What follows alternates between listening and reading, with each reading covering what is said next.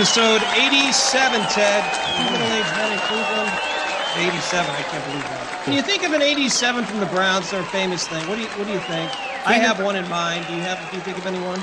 Keenan McCardle. Keenan McCardle. How about Travis Tucker? How about that one? Remember him? How about Travis Tucker? How about Ron Middleton? Oh my gosh. Yeah. Never did I think there'd be a week. And we have some other things to talk about here on the top of the show. A lot going on, by the way, too. Thanks for putting all that together because, as you know, I'm utterly useless. Have you had a week where we've had snow and then you got a sunburn the same week? Has that ever happened to you? No. It just happened to me. This is the first time. I couldn't tell you the last time I turned the air on here in the office.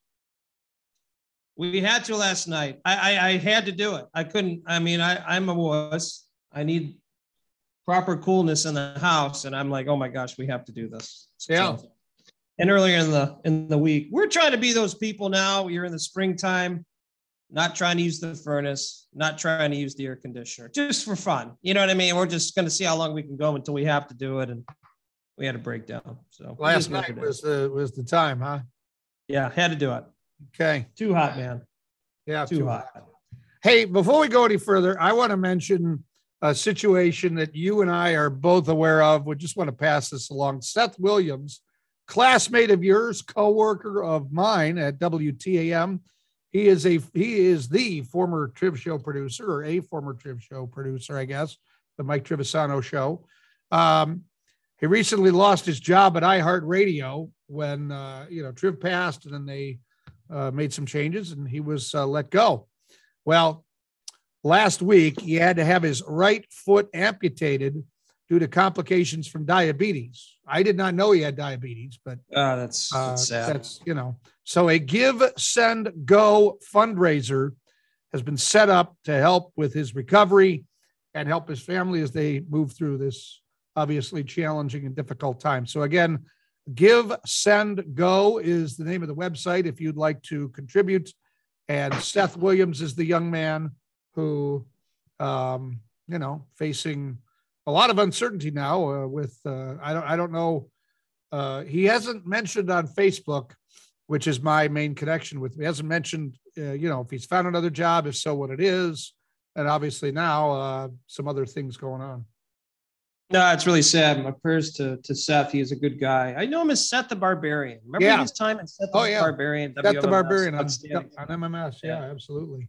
Great guy, great family guy. He's certainly I'm connected with him as well through Facebook. Always spending time with his daughter and his wife and all that. So help if you can. So give Seth, a guy who's down right now, give him a little love if you can. Yeah. Now, I have another story. This is health related, but it involves me. Just want to health related. Yeah, I want to see what your thought is on this. So I went to the doctor a couple of weeks ago, and they did a cholesterol. Is this something we really have to talk about? Is this? I think you'll. I think you'll relate. This is middle-aged men stuff. Oh, sure. Okay. So go to the doctor, do a cholesterol screening and all that, and essentially, what we determined is I'm fat, out of shape, 50, and have high cholesterol. Most of that I already knew. This spare tire. Did you see the same doctor as I? Because I think I was told the same thing. I think they all tell you that at this point. But anyhow, so cholesterol 268. 268. Oh, that's high, man. Yeah. So I said to my wife, I said, Erica, I'm going to start. Need to have, eat bananas for breakfast.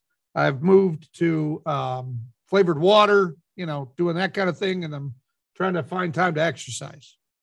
So over the weekend, she says she didn't have time to go shopping for food until yesterday. And she forgets that I said bananas. I used to eat those little breakfast sandwiches. Yeah. She comes home and she says, hey, the breakfast sandwiches were too expensive this week, so I got you this bag of mini donuts instead. You can have those for breakfast.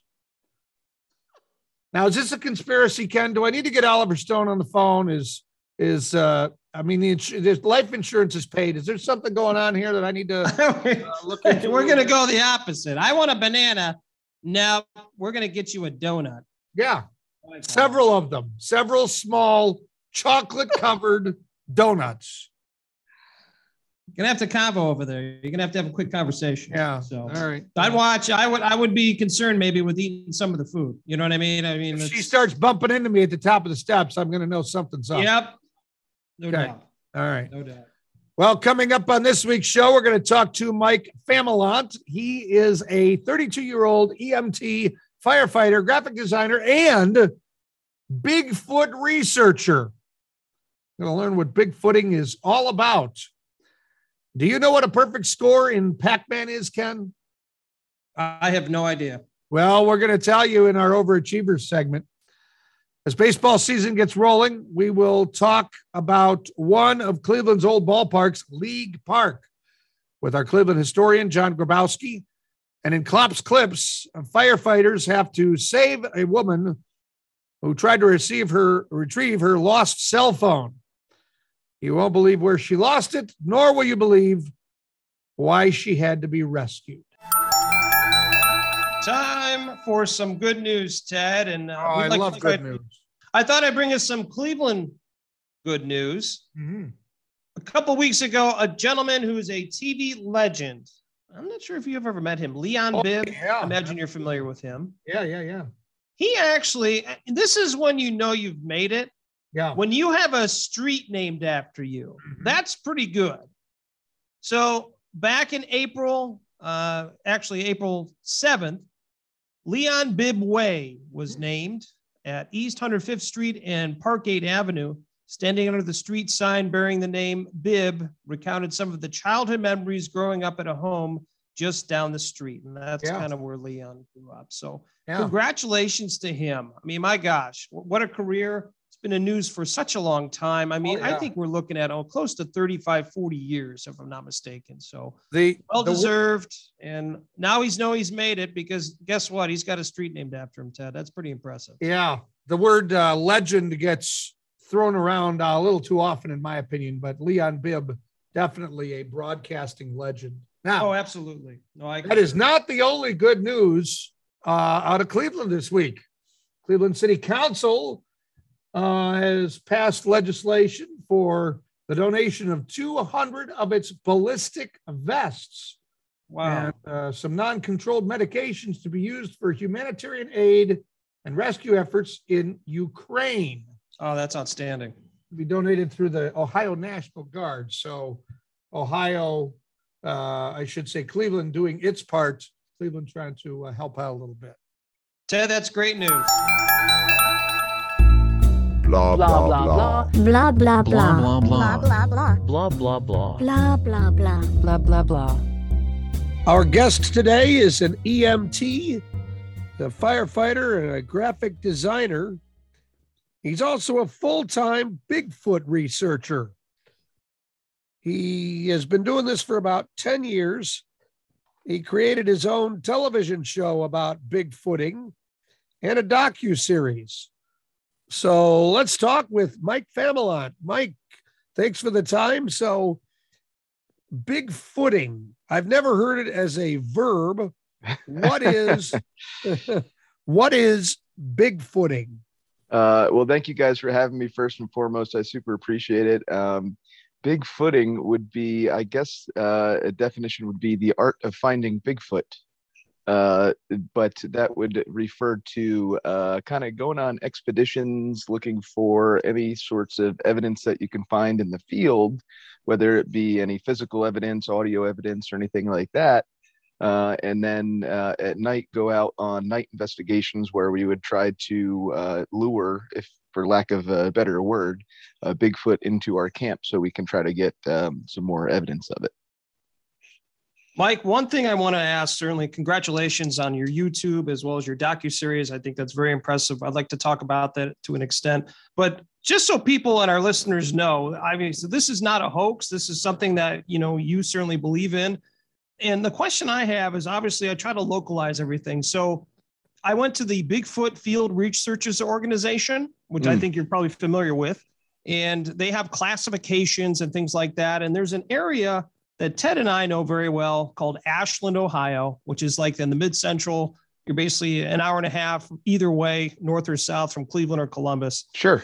And recently, in April, or I should say in 2021, they had 3 different people that had, quote unquote, some sort of sighting or an encounter with Bigfoot. And it's listed as like Class A, Class B, things like that. Can you go into that? And what basically, if someone sees Bigfoot or they see something, how does that whole process work? And how do they, how do you guys verify if that's the case or not, or get an idea of that? Sure. Well, I am not part of the BFRO. I used to be a field researcher with them. However, I do not actively, I'm not with the group anymore. So I can't really speak to the way they run their program over there anymore. However, I can more specifically get into what I would do. That'd be great. That's what we're looking for. Yeah. Sure. Yeah. Yes. Yep. So yeah, if someone calls me and says, hey, Mike, this actually happened last Sunday. Someone Facebook messaged me and said, hey, I just want to let you know this happened over here in High Point State Park, which is a park in my backyard in Northwest New Jersey. And so like this happened and this happened. There were rocks thrown and there were some creepy other loud thud sounds. Nothing was seen. And then literally 4 hours later, I got another report of, hey, something last night looked in my window and it was, I don't know, a quarter mile from where this person had their sighting. So it was very, very interesting. So what I would do from there is take all the information, as much detail as I possibly could, and then go to the sites as quick as I possibly could to see if there's any physical evidence left over. And then hopefully there would be. From there, we would take it, and if it warrants, if the location warrants, if the sighting is we'll say, I hate to say the word good enough, but if it's warrants a night investigation in the area, then we will set up and do an overnight expedition. Oh, interesting. So tell me about your firsthand experiences with what you attribute to Bigfoot. Have you seen it? Have you, how close have you been? Tell me about those firsthand experiences. That's a great question. I've never seen one. So I can't say for 100% that they're out there. I'm leaning towards like 70%, and that always kind of throws people off a little bit when they say, when I tell them that I do this full time, and people, oh, you don't believe 100%? No, I don't. And that's just because I haven't seen one. But from, I guess, firsthand experience, if you will, was in Torreya State Park in Florida. It's a little state park in the northwest panhandle of the state, right next to Georgia line. It was really cool. We went down there on a Bigfoot expedition. My first time ever in the woods, ever camping. And I saw this thing on TV, Finding Bigfoot on TV from the BFRO's organization, the TV show. And I was like, they said, go onto our website and you can come on one of these expeditions. So I was like, okay, cool. Went online and saw that for a ridiculous amount of money, you could go up to North Florida and be on, go out with these people. So hands down, no question about it, got the tickets, called up my ex-fiance at the time, said, guess what we're going to do, right? and I don't know if that's why she's an ex, but we broke up shortly after that. And then I had to find a person to come Bigfooting with me. So I moved up to Tampa and I got a job on the ambulance for the city. And here I am with a non-refundable expensive ticket to go look for Bigfoot in North Florida that's coming up in like a week. And I got to find somebody. And I don't know anybody. So here I am. I get the only person that I've met for more than 12 hours in the city. And that's my partner, Jimmy. So Jimmy, this is going to sound like a really weird question, but I got a ticket to go up to North Florida and look for Bigfoot. You want to come? He said, I've always wanted to do that. And then boom, today, best friends to this day, if that has any indication of how the relationship has ended up. But anyways, we go up there and there's like 60 other people and it's crazy packed. And we're like, oh my God, this is insane. How are we going to find Bigfoot with this many people here? Anyways, so we camped further away from this group of like 60 other people because we thought these guys are absolutely crazy. They're looking for Bigfoot, right? Not realizing that that's what we're also doing. So we camped kind of further away, and I think that made all the difference because the last night, nothing happened the entire trip except for the last night where me and my friend Jimmy, we were up watching a meteor shower because it was like 4 o'clock in the morning. It was really, really cool. And we hear this tree knock, which is what a Bigfoot is supposedly known to do to communicate, is knock on trees, or I think they kind of clap. But regardless, we hear this one tree knock from one direction, and I was like, oh, instantly thought that these are the people that put on the show or put on the expedition because nothing happened. This is how they get their money's worth and get people to come back. And I said, oh, okay, that's cool. Now we hear a tree knock in the complete opposite direction. I'm like, wow, they got some pretty good stuff going on, right? And then it kind of gets crazy because you take like your fist and make a little bit smaller than a fist size, but a little bigger than a golf ball sized rock kind of comes crashing through the trees. And we're like, wow, I get scared, right? Because now I'm like, okay, these people are crazy. Now they're throwing rocks at us, which is another thing that Bigfoot are supposedly do. We knew that at the time, but I wasn't thinking Bigfoot at all. I'm thinking like these guys, I'm thinking this is how every horror movie ever started, and I need to get out of the woods right now. And my friend was like, well, if you want to go sleep in the car, you're more than welcome. And before he could finish the sentence, and I had my whole tent, my whole sleeping bag, everything, and I was running to the car. But finally, he talked some sense into me and was like, Mike, if this is a Bigfoot, this could be really cool. Like this is something that Bigfoot can do. And now we heard the tree knocks. It's like, okay, whatever. So over the next 15 minutes or so, 4 more fist-sized rocks came crashing down through the canopy and kind of landed within 5 to 10 feet from us. I'm still freaking out. I have no idea what's going on. My buddy, he's trying to calm me down and trying to calm himself down, I guess, at the same time. But then Jimmy was like, I'm going to throw a rock back at it. And I said, I don't think that's a good idea. I'm with you. Because we got a lose-lose scenario going on here, right? Either it's a person, or it's a Bigfoot, and either you're going to catch some charges or you're going to get a pissed off Bigfoot. And I don't think either one of them is a win scenario. So regardless, he throws a rock back at it. And I knew it wasn't a person at that exact moment because a boulder the size of a laptop kind of came crashing through the trees and landed like 10 feet from us. And it was obviously outside of human range. Everything stopped after that. And including your heart. Well, yeah, we didn't know what to do. We were silenced. We didn't speak. I think the rest of the night, the whole time, we just kind of like were sitting there in silence because we had no idea. I mean, that's a very startling thing for anybody to experience.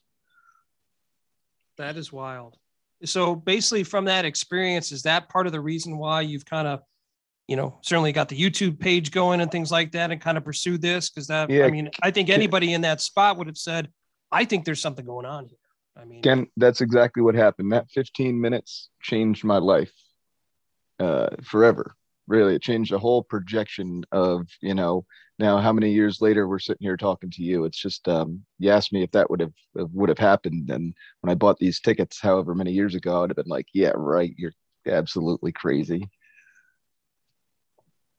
Okay. So did you share this experience with the ex-fiance? Did this offer her any more validity for being an ex, or was that communication already over by that point? Yeah, the communication was practically done at that point. Okay. Yeah. So that was your first experience with anything close to Bigfoot? Have there been others? What keeps you coming back? Oh, it's the what keeps me coming back is the times and times that you don't get any evidence, that you go out and you put on this big expedition, you don't get any evidence, and then it gets really, you're really kind of being like, this is the last time I'm going to go out because this is getting kind of boring, and then boom, you get that rock throw, or you get that wood knock, or that vocalization that keeps you coming back. And that's what has happened to me for the past, oh man, we've been doing this show now for 6 years, so 6 seasons of the show. But yeah, we found some really cool evidence. We found like a 15.5-inch barefoot track that was casted up in High Point State Park, and like I said, in New Jersey. We got vocalizations, a beautiful long sustained, we call it a Ohio type howl from High Point as well. I think you asked before what was the closest I've ever been to a Bigfoot, and I would say about 20 yards. And that's no exaggeration too. That's probably far, which is wild. That was a wild night in Whitehall, New York, where we're kind of surrounded by Bigfoot. They were being extremely aggressive. They were breaking branches and throwing rocks, hitting trees right next to us, and really just trying to get us out of that part of the woods we wandered into. Mike, talk about some of the obviously the episodes you've put together and things like that about, hunting Bigfoot and all that. I'm very interested. I had the opportunity to look at some of it. It's very well done, but talk about that and where people could find some of that. Oh, sure. Yeah. I appreciate the compliment there. Yeah, I put the show together because I was tired of all the shows on TV, because I had been doing Bigfooting for a while before I put the show out. And I was watching all these shows and really getting into it. And I was like, man, these don't really portray how Bigfooting actually is. It's all kind of like they're all made for TV, for the views and for everything like that. So I was like, I have the experience. I'm just going to make a show to show people what Bigfooting really is. And it seems to have caught on. Our YouTube currently has 1.5, almost 1.6 thousand followers. Wow. Our Facebook's doing pretty well. We have a good following on Instagram. So it seems to, you mentioned like the how the show is as well. And it's filmed in like an amateur style. And Yep. that's done on purpose. I could get like some big expensive equipment and hire crews and stuff, but I don't want to do that, because in hopes of me making the show in an amateur style, I would hope that the next generation of Bigfooters or whoever can get their camera and start and doing their own show. And get out in the woods, which is the reason why I made the show. The whole mission of the show is to get people outside into nature, off the couch. So whether you Bigfoot or not, that's the go outside and take a hike is kind of not in a bad way. I love that message. I think that's really cool. I do. That's great.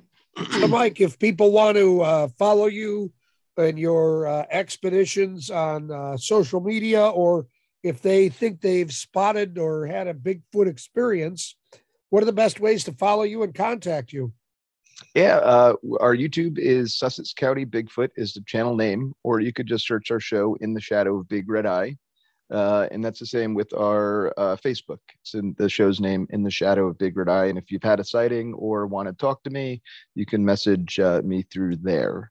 And then our Instagram is Shadow of Red Eye, and that's just kind of like a behind the scenes of the show type of little thing. You get to see some of the cool journeys and stuff that you don't get to see on the show.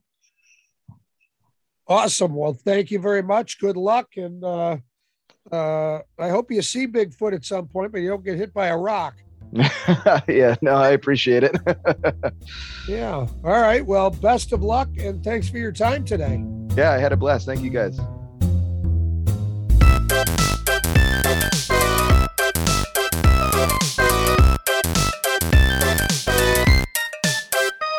Ted, time for one of your favorite segments. I know every segment I do you really enjoy, but this is one of your favorites. You can really buy this. Now, we're trying to keep things more local. Sure. I like to do research over the weekend to get ready for this show, hours of research. And I came across something that I didn't know existed. Did you know that you can buy multiple different items that are Cleveland-based, get it put in a box, and then send it out anywhere in the country? No. Did you know this? No. Yes. This is called Cleveland in a Box. Pretty easy to remember. Yeah. So I went through this. I thought it'd be very cool to kind of talk about some of the companies and some of the items that you can get in Cleveland in a Box. If you're interested in this, you can go to clevelandinabox.com. Basically, you fire up the computer, and then you choose your box. And very important. Kudos to the marketing department there for that name, by the way. Absolutely. Now, you can get 10 items, 5 items. Now, if it was something for you, I definitely would get 15 items. But I think we're going to go to a box where we get 3 items. 3 items. Okay. So here's the different items you can get. Once again, clevelandinabox.com. Check it out for yourself. Some of your favorite items are going to be on here, Ted. Okay. The first one I saw, Sweeties Candy Company. Oh, yeah. Sweeties. One of your favorites. Yep. Bertman Ballpark Mustard. Yes. Love the ballpark mustard. Now, you also can get their horseradish sauce, which I would be very interested in. I'd be... Barbecue sauce by Pope's Kitchen. I thought that was kind of cool. Okay. They have some gimmicky things too. Like you can get a Cleveland construction cone. That's kind of cool with the Cleveland construction on it. Okay. A Cleveland guitar pick, a Cleveland bandana, a bottle opener, a mug. A couple of the other items were very cool. They had some stuff from Great Lakes, a sticker. They also had, opportunity that you can get some beer. A Guardian Cleveland wooden ornament. That's kind of cool. Oh, okay. McCune that's not the family baseball team. That's the sculpture, right? Correct. Yes. Okay. Some honey from McCune family. Ooh. And then absolutely, you can get some old Brooklyn cheese. You get some cheese and some mustard, which is very cool. I think this item that I'm going to mention might be the coolest one of the bunch. Okay. Lake Erie Sand. You can get a small bottle of Lake Erie Sand. I didn't even know you could do that. I think that's very clever. I will give credit to that. Lake Erie Sand. A ton of other items. Lakewood Pasta. You get some pasta from them. 6 Shooter Coffee, another Cleveland-based company. Smart Bark, organic chocolate bark. I know that's something you would really enjoy. Mm-hmm. I know you don't have an animal, but maybe you'd enjoy it yourself. Yep. Bourbon Sugar.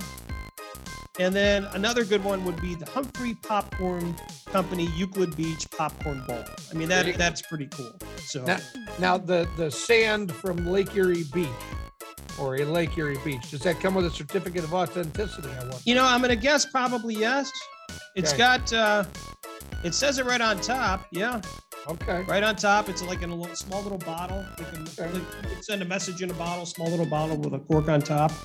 So that's pretty neat. So I thought this week we would go local, talk about certainly something that's pretty neat. Cleveland in a Box. All your favorite Cleveland companies are in there, and you can really buy this tab.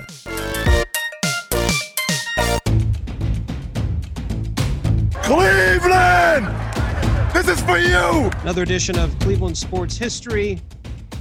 We are honored and privileged to be joined by the one and only Mr. Dusty Sloan. And Dusty, I know usually we've talked about Cleveland Browns. We talked a little Cavs. I thought, obviously, with the Guardians starting up, be perfect time to talk about some Guardians / don't say this name out loud, Indians history. So we moved to April 29th, 1931. Cleveland Indians pitcher Wes Ferrell no-hits the St. Louis Browns 9-0. That's a pounding. Talk to me a little about Wes Ferrell. And if I'm not mistaken, he was on the brink of the Hall of Fame, or he's in the Hall of Fame. For some reason, that name really rings a bell with me when it comes to very good pitchers. Well, Wes Ferrell, first of all, we're talking about the Indians and the Guardians. We will be referring to them as the Indians when they were the Indians. We're not going to be whitewashing history here. But I like that. As far as Wes Ferrell goes, yes, he did throw that no-hitter on April 29th of 31. And now the interesting thing about that is he did face 32 batters. He did walk 3 and struck out 8. But remember, back in the day, pitchers had to bat in the American League. So what did Wes Ferrell do? He didn't give up a hit. And then he had 2 hits of his own, including a home run. So he actually out-hit the St. Louis Browns 2-0. Could he do any more? Wow. He drove in 4 runs, and his batting average for the season at that time was .429. How many hot dogs did he sell? Oh, he might have jumped off and did some of that as well. But Wes Farrell started pitching for the Indians. He pitched his first game in 27 as a 19-year-old, and he did win 20 games 4 years in a row. And then, like every other good Cleveland player that we've had, he was either traded or sold or something. And then they pitched for the Red Sox and Washington and the Yankees and bounced around a little bit, but probably not a Hall of Famer. He won 193 games and had an ERA in his career of over 4. So, but he was a heck of a pitcher that day. Well, his brother Bob was probably a little bit better, right? Bob Farrell. Making sure you guys are paying attention. Well, it's interesting because Wes Farrell pitched during a time when there were, I mean, you talk about the Cleveland pitching roster. It was a heck of a group back at that point. And I don't think a lot of people are familiar with Wes Farrell. No, his name gets lost pretty well when you talk about some of the pitchers that the Indians had back then. And the interesting thing is the guys around him. I mean, Luke Sewell was his catcher that day, wow. And Earl Averill was his center fielder that day. So obviously his name was going to be lost in the wash there a little bit. But you talk about Mel Harder, and he was only 13 and 14 that year, but he was a 21-year-old. So he had a lot of big-time players around him at that point. You know, you brought up one point, obviously, with the success that Farrell had in that game, you know, getting hits and runs. And the game of baseball is changing so much now that we're going to have, you know, the loss of the DH here pretty soon and all that. Dusty, do you think as though the mindset and just where things are at for the guys back in 1931, I mean, do you think they can even adjust and play the way that things are now? I mean, it just almost seems like a completely different game. It most certainly is. When you talk about getting rid of pitchers batting and having the universal DH, when you talk about all the other things that they're banning the shift, when you talk about banning the shift, that's a tacit admission that Major League Baseball hitters can't adjust because they've had several years to adjust, and guys are still striking out 200 times a year. They're still hitting 210 because they're hitting into the shift. Back then, guys probably would have punched guys if they would have been in the shift. They wouldn't have liked it. They probably would have just gone out and hit them. But I mean, this day and age, it's a much different game. And I just don't think the ability to adjust is there because the players just feel like they're going to get paid regardless whether they hit 310 or 210. So they're just going to go out and do what they want to do anyway.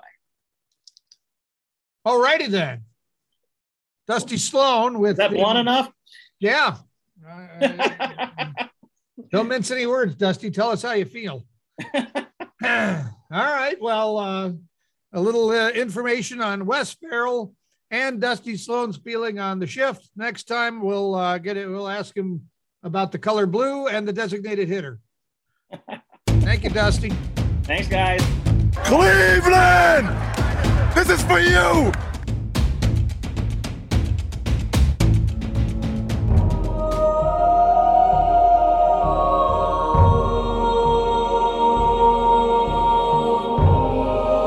Time for Overachievers segment. Don't even ask.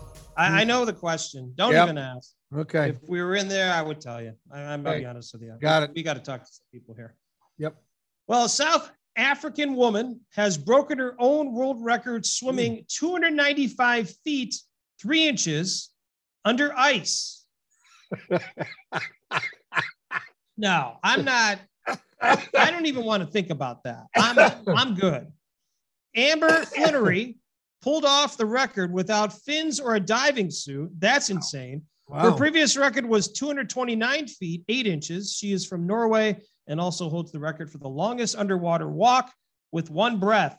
The record is what? 359 feet. Longest underwater walk with one breath. That's some wow oxygen control right there. Well, I hate to see if something goes wrong. Done. That's true. That's not the only overachiever that we have, though, Ken. Okay. We're going to stay international here. Poland. Paweł Szczecinski. Must be a cousin of mine. Yeah. Okay.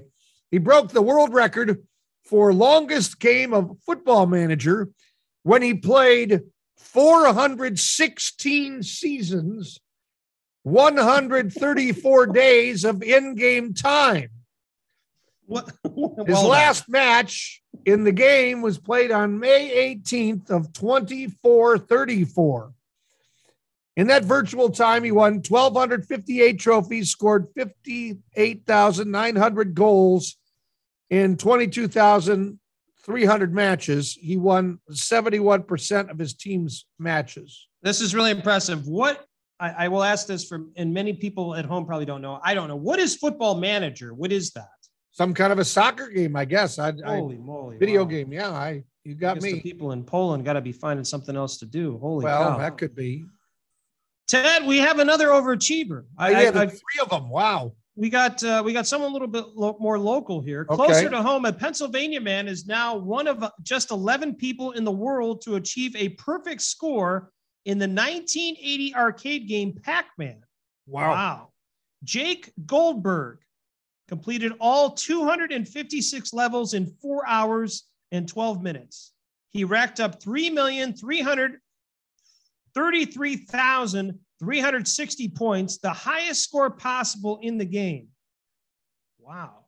The group that keeps track of this is called Twin Galaxies. Might be a group we want to be a part of. Yeah. Goldberg now says he wants to get the highest possible score in Galaga. I remember that game. Yeah, that would apparently take more than 16 hours to pull off. Huh.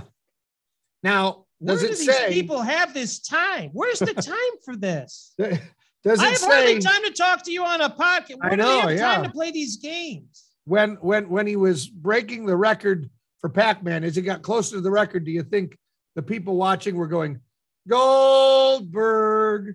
Do you think that was? I wonder if that was happening. You and I would do that. Yes, absolutely. If we were working for Twin Galaxies, we definitely would. That's it. All right. Well, wow.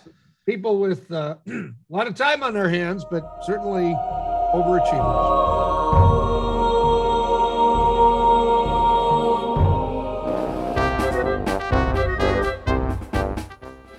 Misspeak of the week now. Last week we celebrated Earth Day. And guess who? President Joe Biden, he gave a speech in Seattle. Now, during that speech, he talked about energy-efficient vehicles. I'm going to start the process where every vehicle in the United States military, every vehicle is going to be climate friendly. Okay, I got that. Yep. Okay, but minutes later, in the same speech, probably shouldn't have said this. I'm an automobile buff. I have a 68 Corvette that does nothing but pollute the air.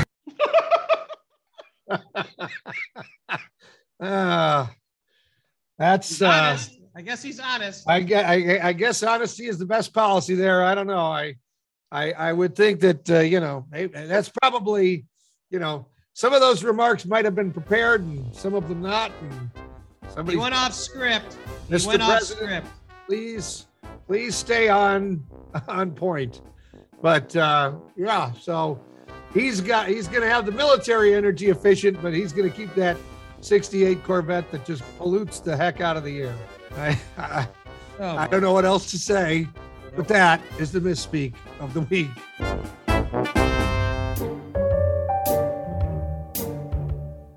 Ted, guess what? What? Guess what? I was out and about again. No way. Went to a couple different venues. Great opportunity to talk about some great places in the fine CLE and the outskirts. Okay. Got a couple here for you. Many of the same, but I'm not going to bring those up.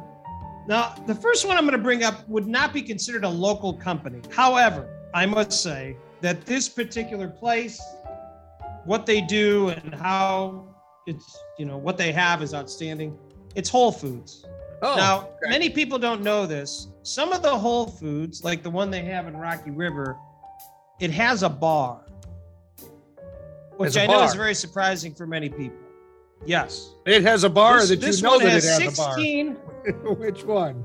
Oh, I know it has a bar. I've been there. I know, yeah. It's my favorite bar. I'm not going to. There's 16 different taps there, different craft beers. The people that run it are great. And the part that's nice, I know I'm in a grocery store, but it's not super busy.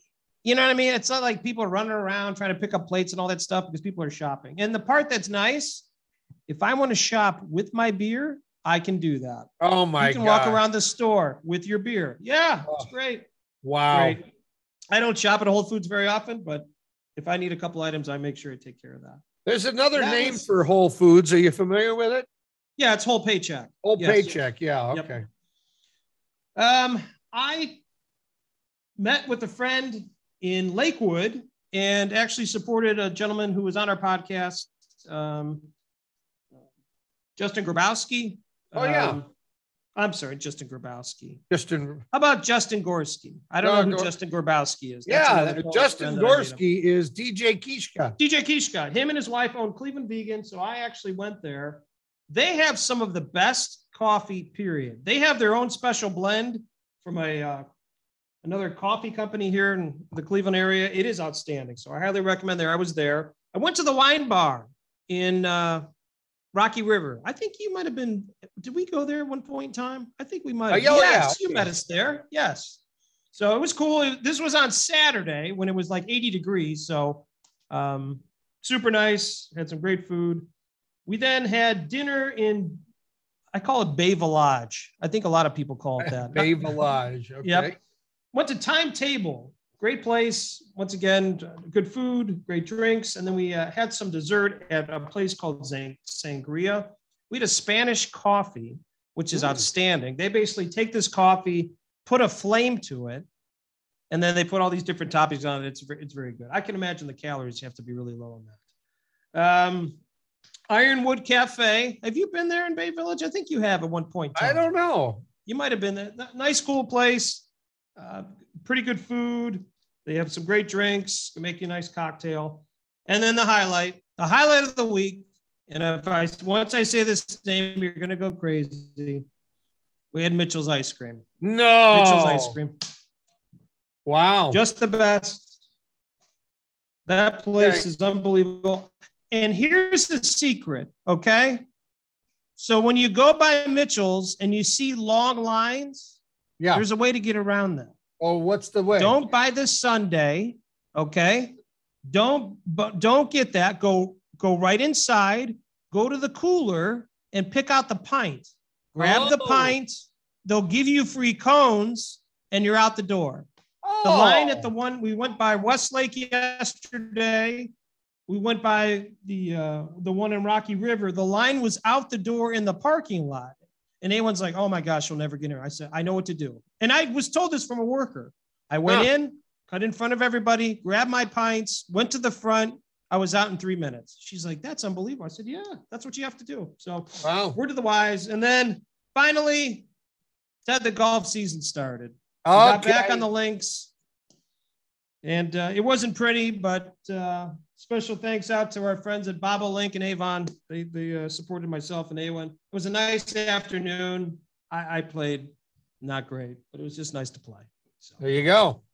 Nice. There you go. That was us. They was out and about. Now I believe you told me for the second consecutive time you were out and about as well. Were you not? Yeah, we went to a Monsters game. We were fortunate enough to have the opportunity to have a practice before the Monsters game. We got to practice on the ice there at Rocket Mortgage Fieldhouse, which was cool. The kids got a big kick out of that. So we got an hour of ice time and we got to practice. That's and then awesome. we stayed for the game. So that was really cool.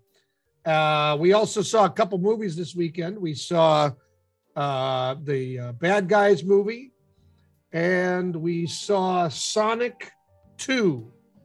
Both cool. A lot of fun movies. My son has read a lot of the Bad Guys books, so he was very excited about that. But, that's cool. Yeah. So there we are. Well, Ted, everybody's out and about. We are out and about, loving it.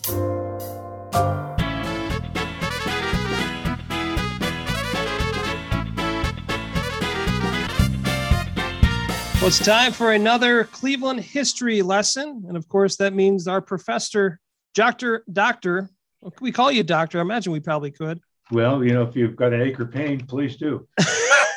John Grabowski joins us. And John, interesting topic for you today. We like to talk about some famous buildings, things like that around the Cleveland area. And one that certainly comes to mind for many people is League Park. Yep. Obviously, that's been there for a very long time. I know that it was kind of revamped, obviously not used as it was once created. But tell us what you have and what you know about League Park. Oh, gosh. League Park is, well, it's legendary in my family because my father used to go to baseball games there. So that will date me, but it's part of, baseball became the American sport in the years after the Civil War. And a guy named Frank DeHaas Robeson in Cleveland basically wanted to get a new stadium for what were known as the Cleveland Spiders, which were a team in the old American Association. They would eventually get to the National League. And there had been baseball stadiums before closer into town. Bear with me, but a lot of them were wooden and they would burn down.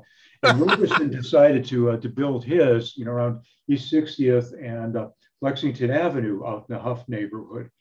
And one of the reasons he did that, because he made his money running a streetcar line. It's actually a cable car at first, but then an electric streetcar.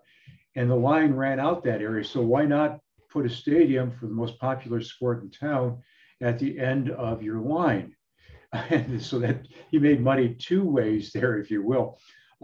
Initially, it was a wooden park. It had seating for 9,000.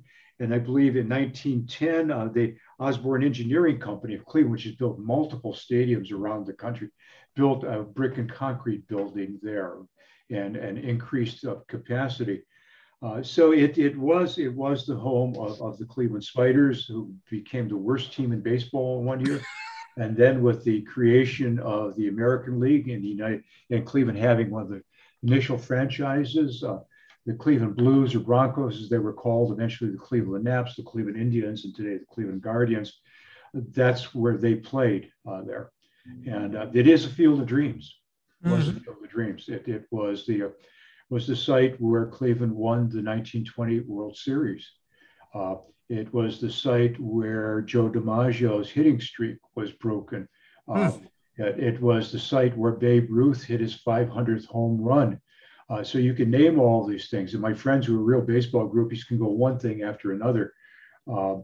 It's a very powerful actor. And it just showed up in a film, War on the Diamond, that was just at the Cleveland International Film Festival, which is about the beating and the death of Ray Chapman, the Cleveland shortstop. That took place in New York. That took place in New York, but there was a memorial plaque that was at League Park. So yeah, League Park was the home of the Indians and really full time until 1931 when Municipal Stadium opened up. And then the team began to play some games at Municipal Stadium, but as the Depression hit, the stadium was just so big. And it took a toll on the team because the outfield line was much longer there. So they began to play almost all their weekday games back at League Park, and their holiday and Sunday games, if you will, would be at Cleveland Stadium. And that would change in the late 40s when Bill Veeck took over the team and really pumped it up. It got 2.2 million people coming to Municipal Stadium at one year. So League Park was abandoned in the late 40s, but it was also the place where the Cleveland Buckeyes, the world champions in the Negro Leagues, played. It was the place where Case and Western Reserve used to play football once in a while. The Cleveland Rams played football there. And after the stadium was closed, it was the place where the Cleveland Browns, until I think around 1960, would hold their practice sessions. So eventually the stands were torn down and it became a park, and there was a swimming pool in part of the area. And then finally in I think it was 1914 or 2014, excuse me, a century behind, that it became what it is today. It's a landmark, city landmark. The city invested money, and it is the site of Cleveland's Baseball Heritage Museum, and it's a place that you really have to go. And the most amazing thing about League Park for me is that they put in artificial turf just for the infield sand and for all the green spaces. But when you stand on home plate in League Park, it is exactly in the same spot that it was all the time. And so if you stand there and you look out to right field, you see this big screen wall. It's a reproduction of the screen that was there. It's a short wall. It's Cleveland's version of the Green Monster. And it was over that wall that Ruth hit his 500th home run. So you can stand there and you can try to bat lefty and you can pretend you're Babe Ruth. You can sense the distances. It's just a remarkable place. And the fact that it has been rescued, it's become the core of a new revitalization of the Huff neighborhood. It's just, I think it says a lot. And hopefully it'll attract a lot of young people there to get the sport in live and to get it growing again.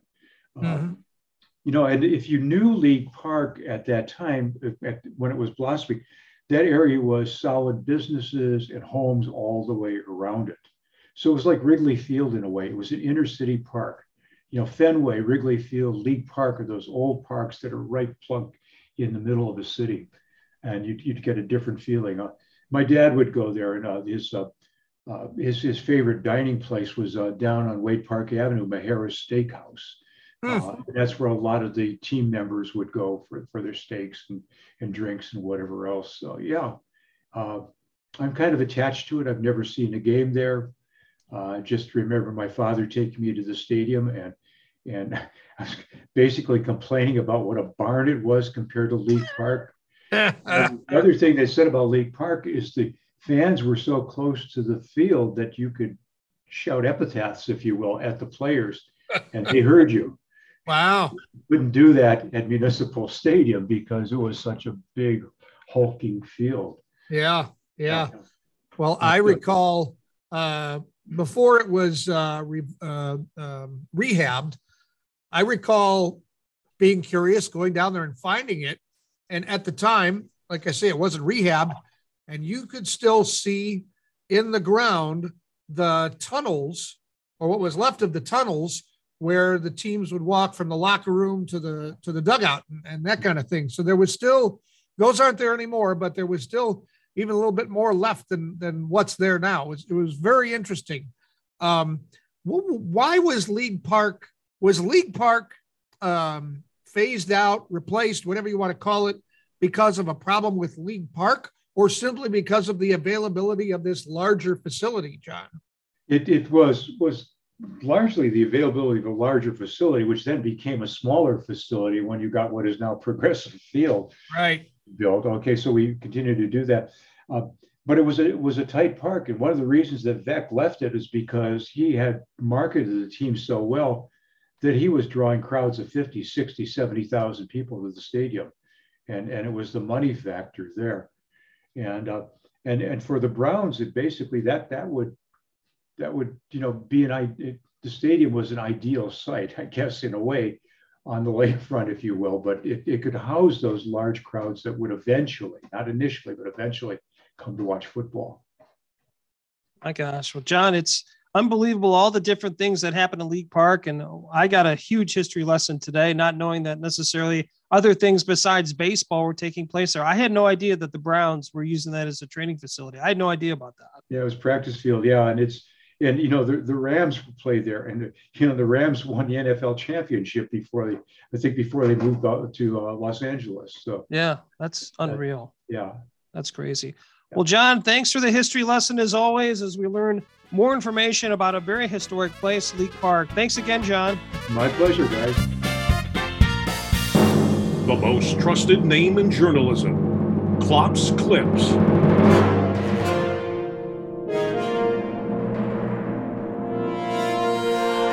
Here we go with the news, Ken. Pay attention now.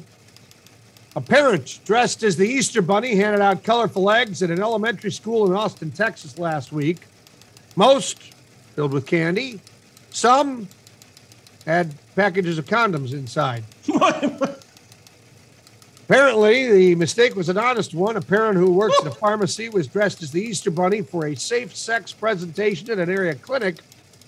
She had the costume on when she went to pick up her child and was mobbed by other kids.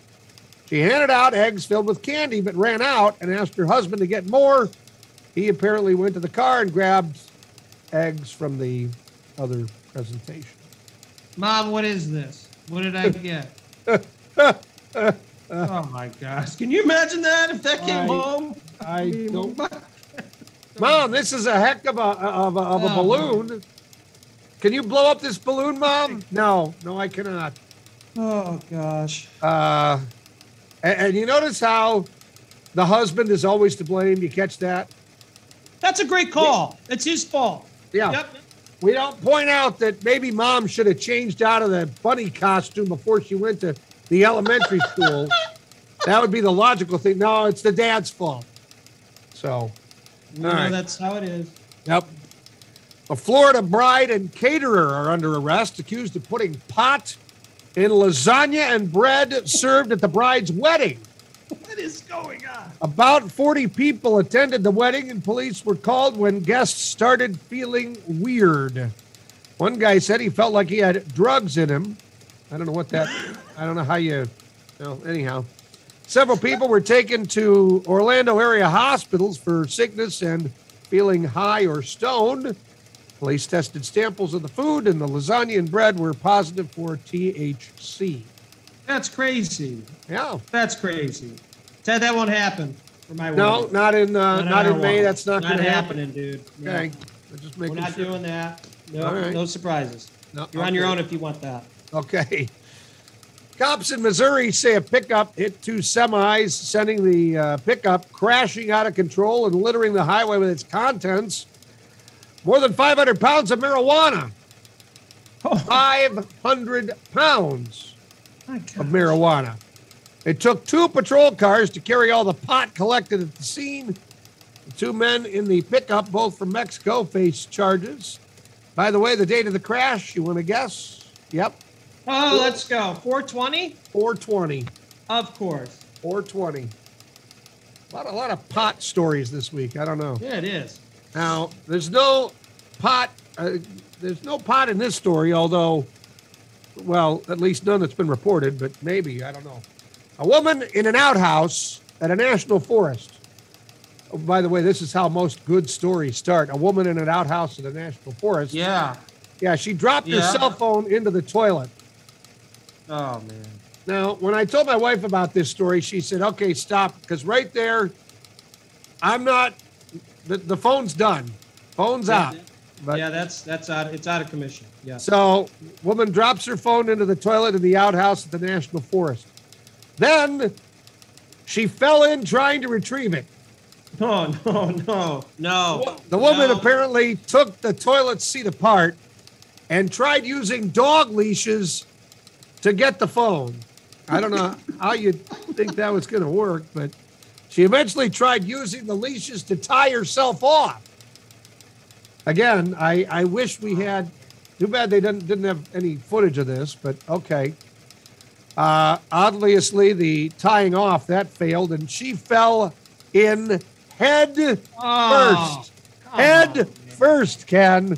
Oh, my gosh. Then she spent 10 to 15 minutes trying to get out on her own before she finally used the phone she was reunited with to call 911.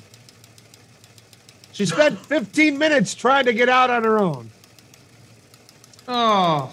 Firefighters got her out, washed her down. She was apparently uninjured, but strongly encouraged to seek medical attention after being exposed to the human waste.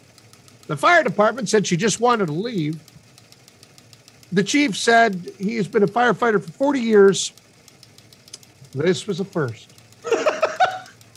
This was a first. This was a first. Some woman trying to take dog leashes to propel herself down to get her phone. Where's the dogs at? They just let them run around? You're not going to find a random dog leash. Maybe she carries them. I don't know. This is the word of the wise. If that happens to anybody, let it be. Let it. Like the Beatles said, let it be. Yeah. You're done. No phone for you. Oh. Okay. There we go. The only thing I have left to do is to close up this week's collection of Klopp's Clips.